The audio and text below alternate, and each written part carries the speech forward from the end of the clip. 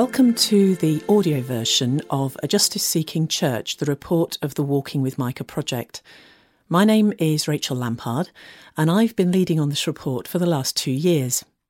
As the report to the conference is such a long one, we thought you might like to be able to listen to it as a podcast, perhaps while you're walking or commuting or just doing things around the house.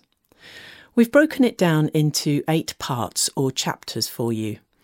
This is made up of this introduction, a summary of the full report, and then the 6 sections of the report itself.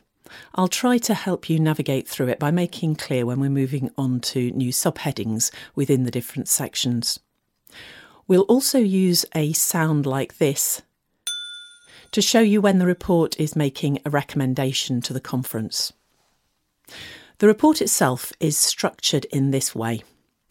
It begins with an introductory session considering what justice is like, the relationship between justice and Methodism, our changing world, and what this report aims to do. Section 2 is about listening and learning. First, it is about learning from our history, our hymns, and what we do through the Methodist Conference. Then it's about what we learn from the Bible and our theology.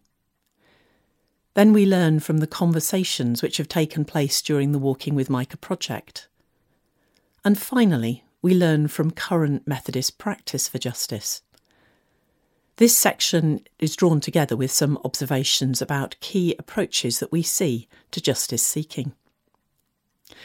Section 3 then introduces 6 principles for justice.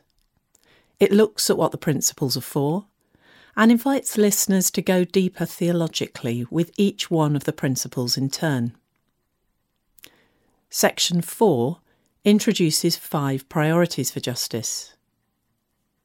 And Section 5 introduces some practices for justice, both ways of doing and ways of being.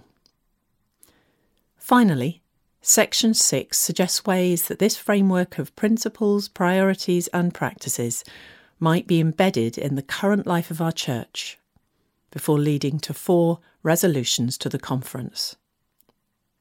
I hope that you'll find this report and the audio version helpful, and I'm looking forward to the debate at the Methodist Conference.